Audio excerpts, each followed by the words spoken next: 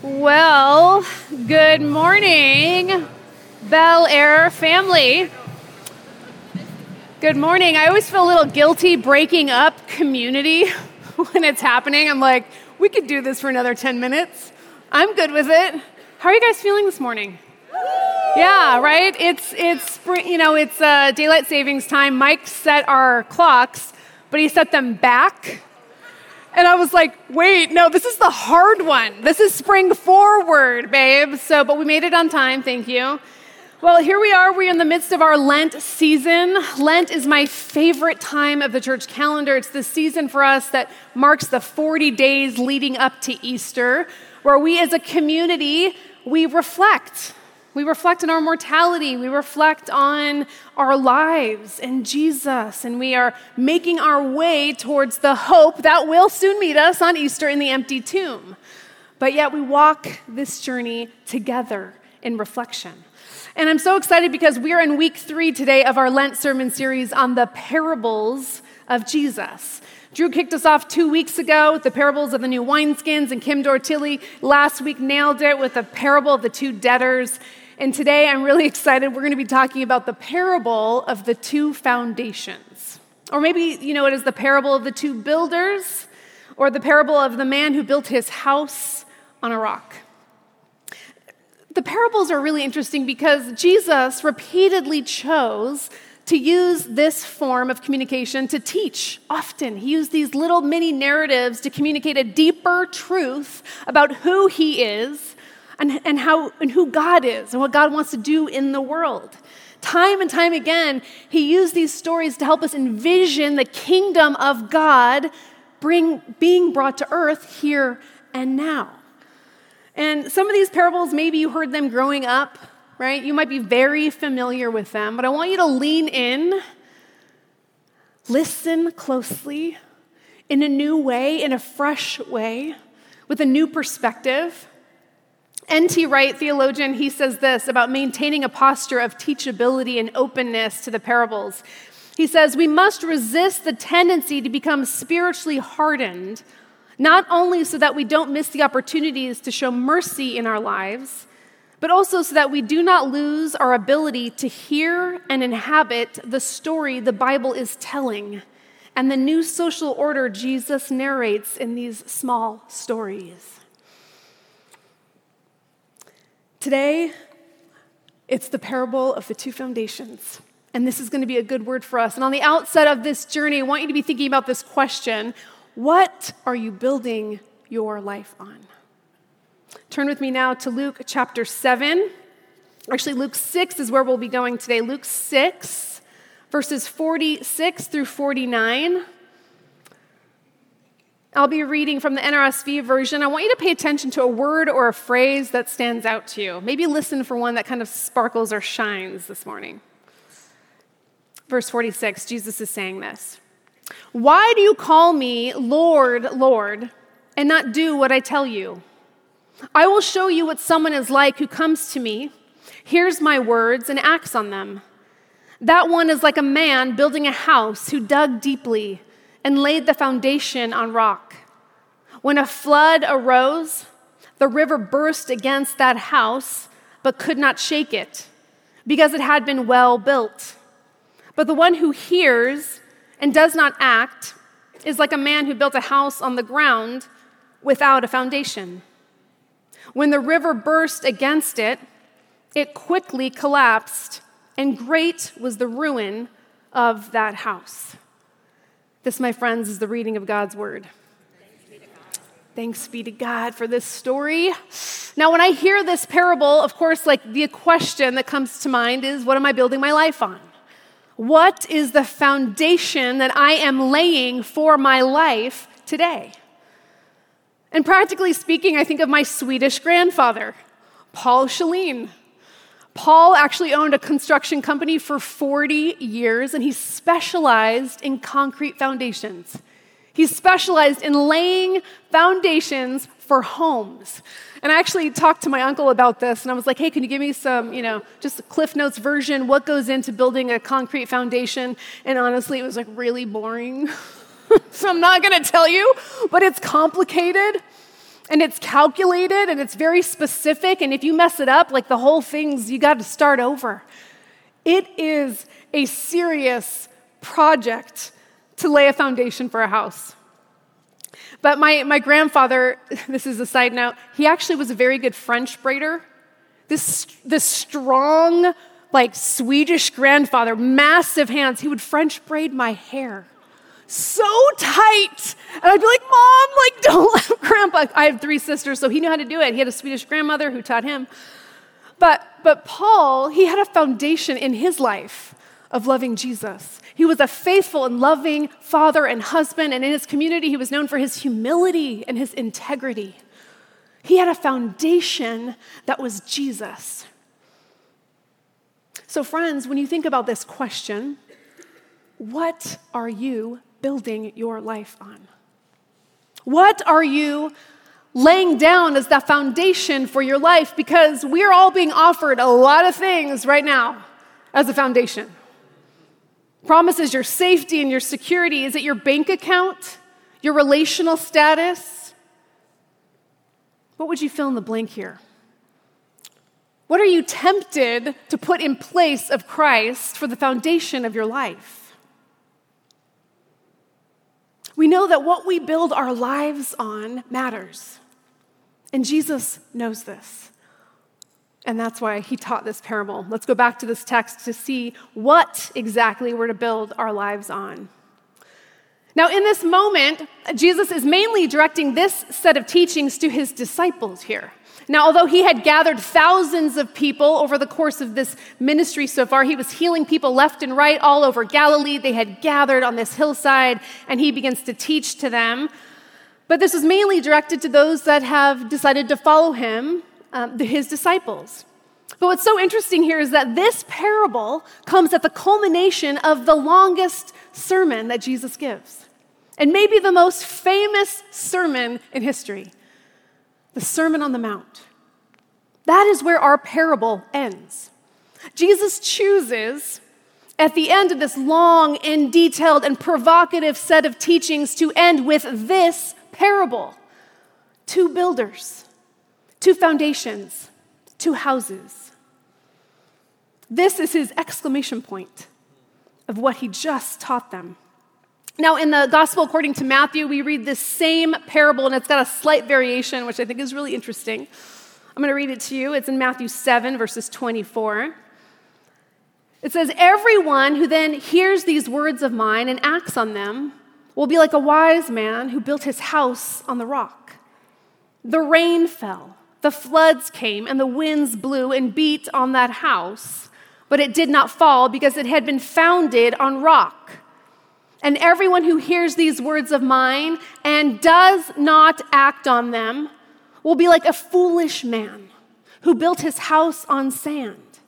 The rain fell and the floods came and the winds blew and beat against that house, and it fell, and great was its fall." Now, I love this story for a lot of reasons. But there's a detail here that maybe some of us have missed. How many of you heard this parable growing up, maybe in Sunday school? Did a little craft with it? Look around the room, a lot of people.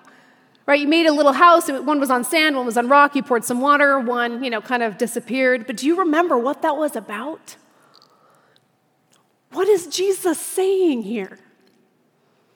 Jesus is drawing our attention to not simply observing what he has said, not just talking about what he has said, not just studying what he has said, not just preaching what he has said, but doing what he has said, acting on his teaching.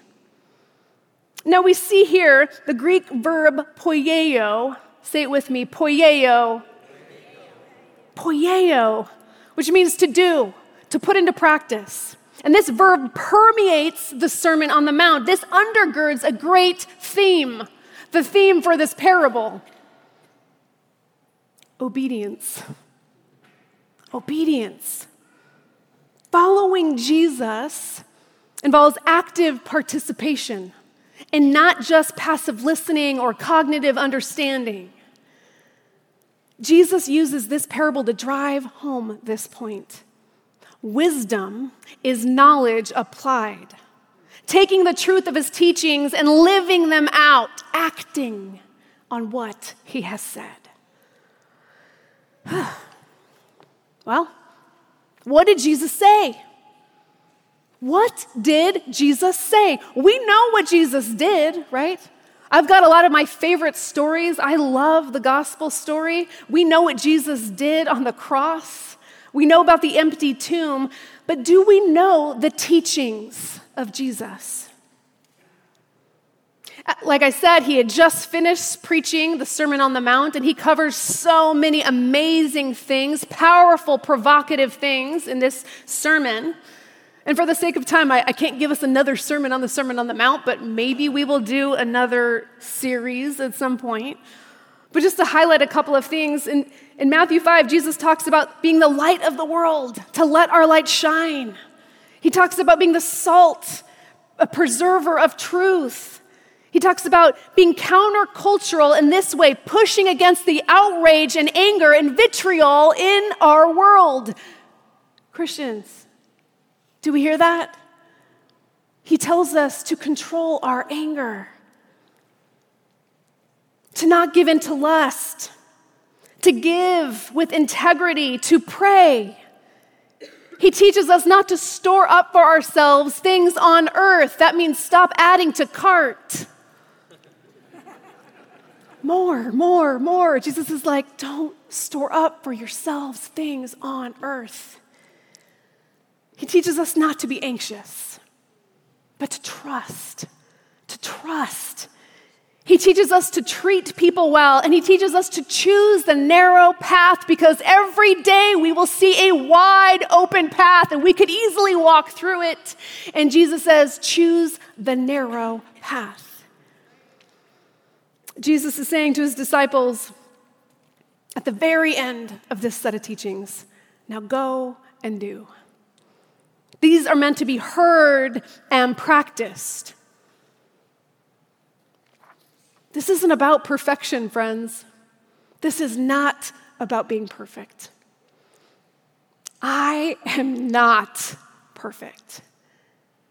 But do I show up every day and try my hardest and give it my all? No, just gonna be honest. No, I fail a lot. I fail at this. This isn't about perfection, but this is about coming back to the anchor that is Christ. Coming back to Jesus and what he taught us to do and how he taught us to live and to love in this world. Remember the words in Matthew, verse 26. He says, and everyone who hears these words of mine and does not act on them is like the foolish man who built his house on sand. And when that storm came, that house fell, and great was its fall. Like the foolish man. Friends, as I was preparing for this sermon, I so wanted to round out the edges of this teaching. I wanted to soften it a little bit, make it a little more palatable for us. It's not like, why would I want to do that? Because I am the fool. Often. I am the fool, constantly choosing other things to build my life on, rather than the teaching of Jesus.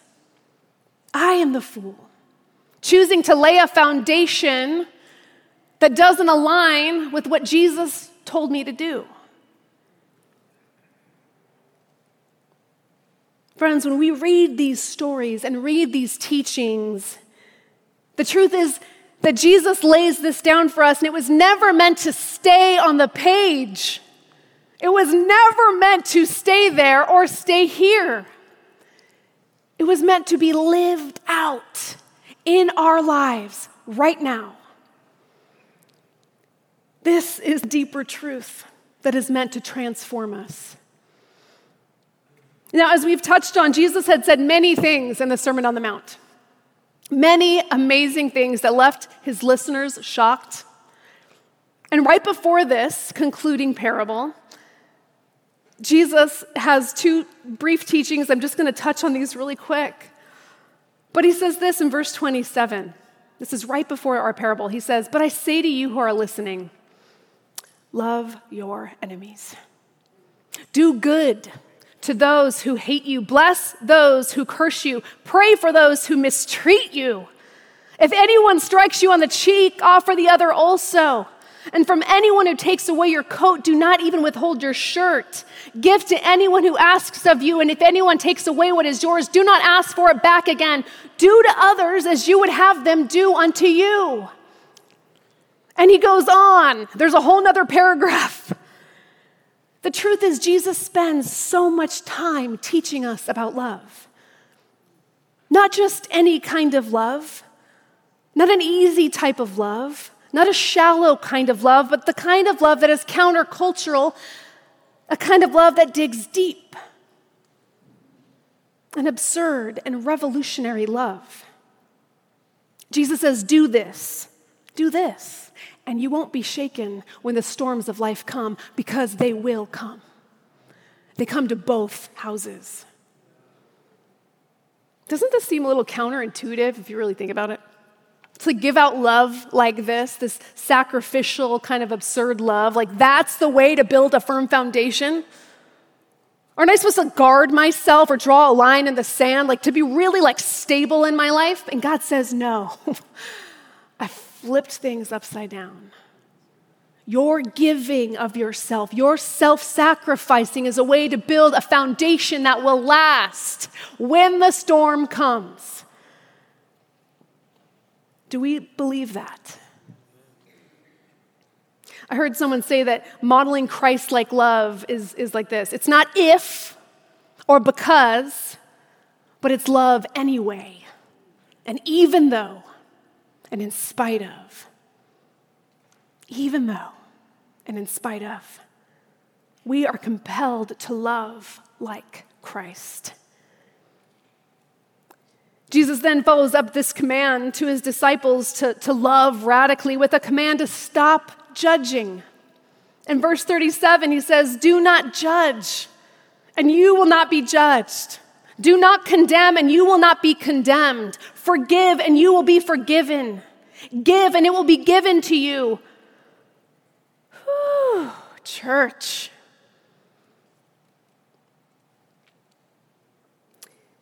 He goes on and says this in verse 41. He says, "Why do you see the speck in your neighbor's eye?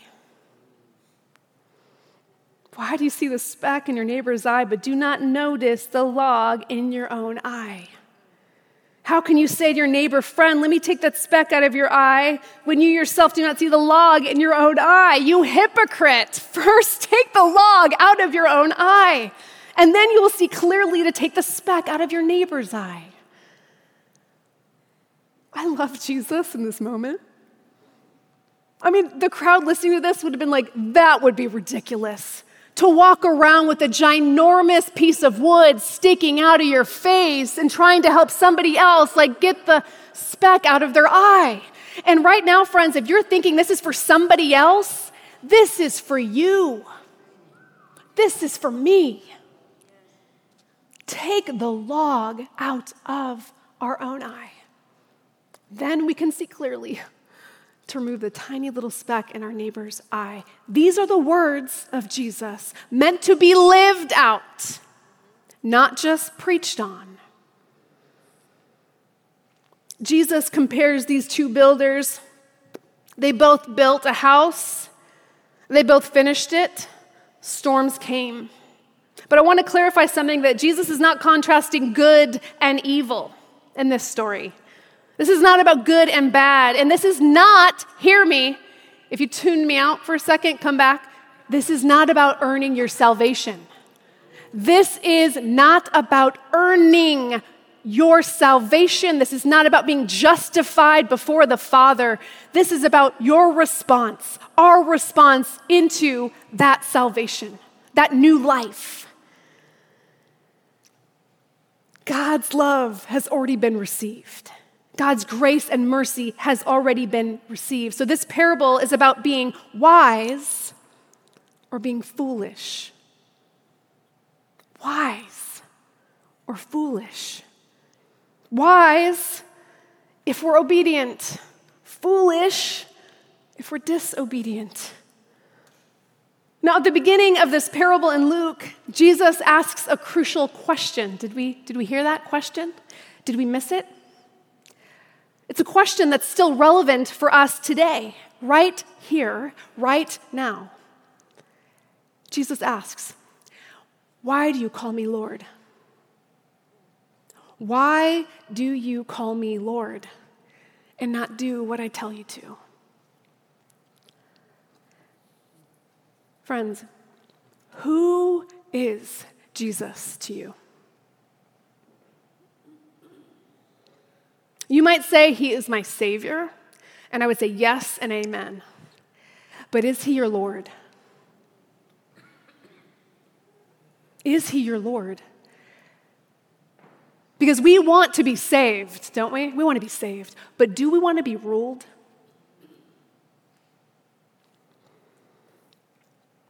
Dallas quote says this: "We believe something when we say, we don't believe something when we say that we believe it. We don't believe something even when we think that we believe it. We believe something when we act as if it were true." Is Jesus your Lord? The wise builder demonstrates trust and obedience. The foolish one chooses not to trust and lives a shallow life. In James chapter 1, we read, "But be doers of the word and not merely hearers who deceive themselves. For if any are hearers of the word and not doers, they're like those who look at themselves in a mirror, for they look at themselves and on going away, they immediately forget what they look like.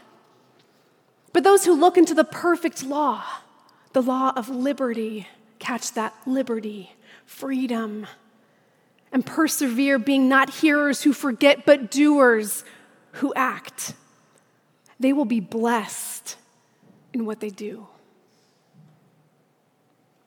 As disciples of Jesus, those who call him Lord, we are to act on what we hear, not to earn our salvation, not to be justified before the Lord, but in a response to his goodness and mercy and grace poured out. We are laying a foundation that will last when we do this. Because the point is the foundation. If you've been house hunting and you go into a house, you see something, and they're mentioning a couple of things to you, the windows might need to be replaced, and there's a few things here. Oh, and there's a foundation issue. You'd be like, gotta go. Right? But the good news is, did you know this? Foundation issues can be fixed.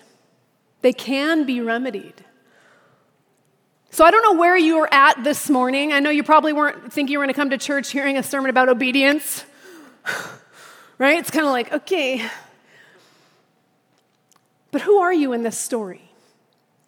Maybe you're a little bit of both, right? You got a foundation that's a little bit of like wisdom over here, like I'm really, but like over here, it's like hard to love my enemies, or I've been judging people lately. Like you got to do some reflection on where you're at, what kind of foundation you've been laying. But the good news is that Jesus always can start again with us. Jesus will always come in. And we don't do this on our own strength. We're not toiling alone. The Holy Spirit is at work within us right now, working alongside, helping us lay this foundation. But it takes some digging. It takes some effort.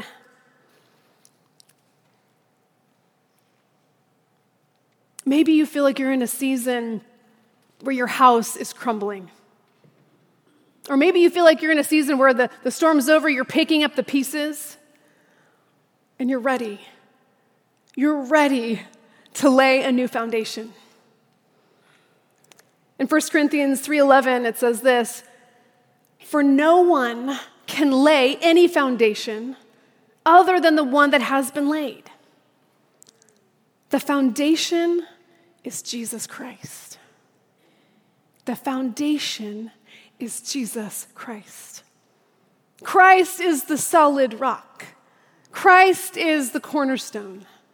And our hope is built on nothing less than Jesus' blood and righteousness. We can trust in his love, we can trust in his power, we can trust in his grace to be a firm foundation for our lives.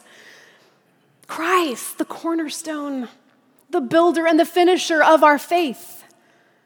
He will finish what he started in us. And he started that good work. Let's pray.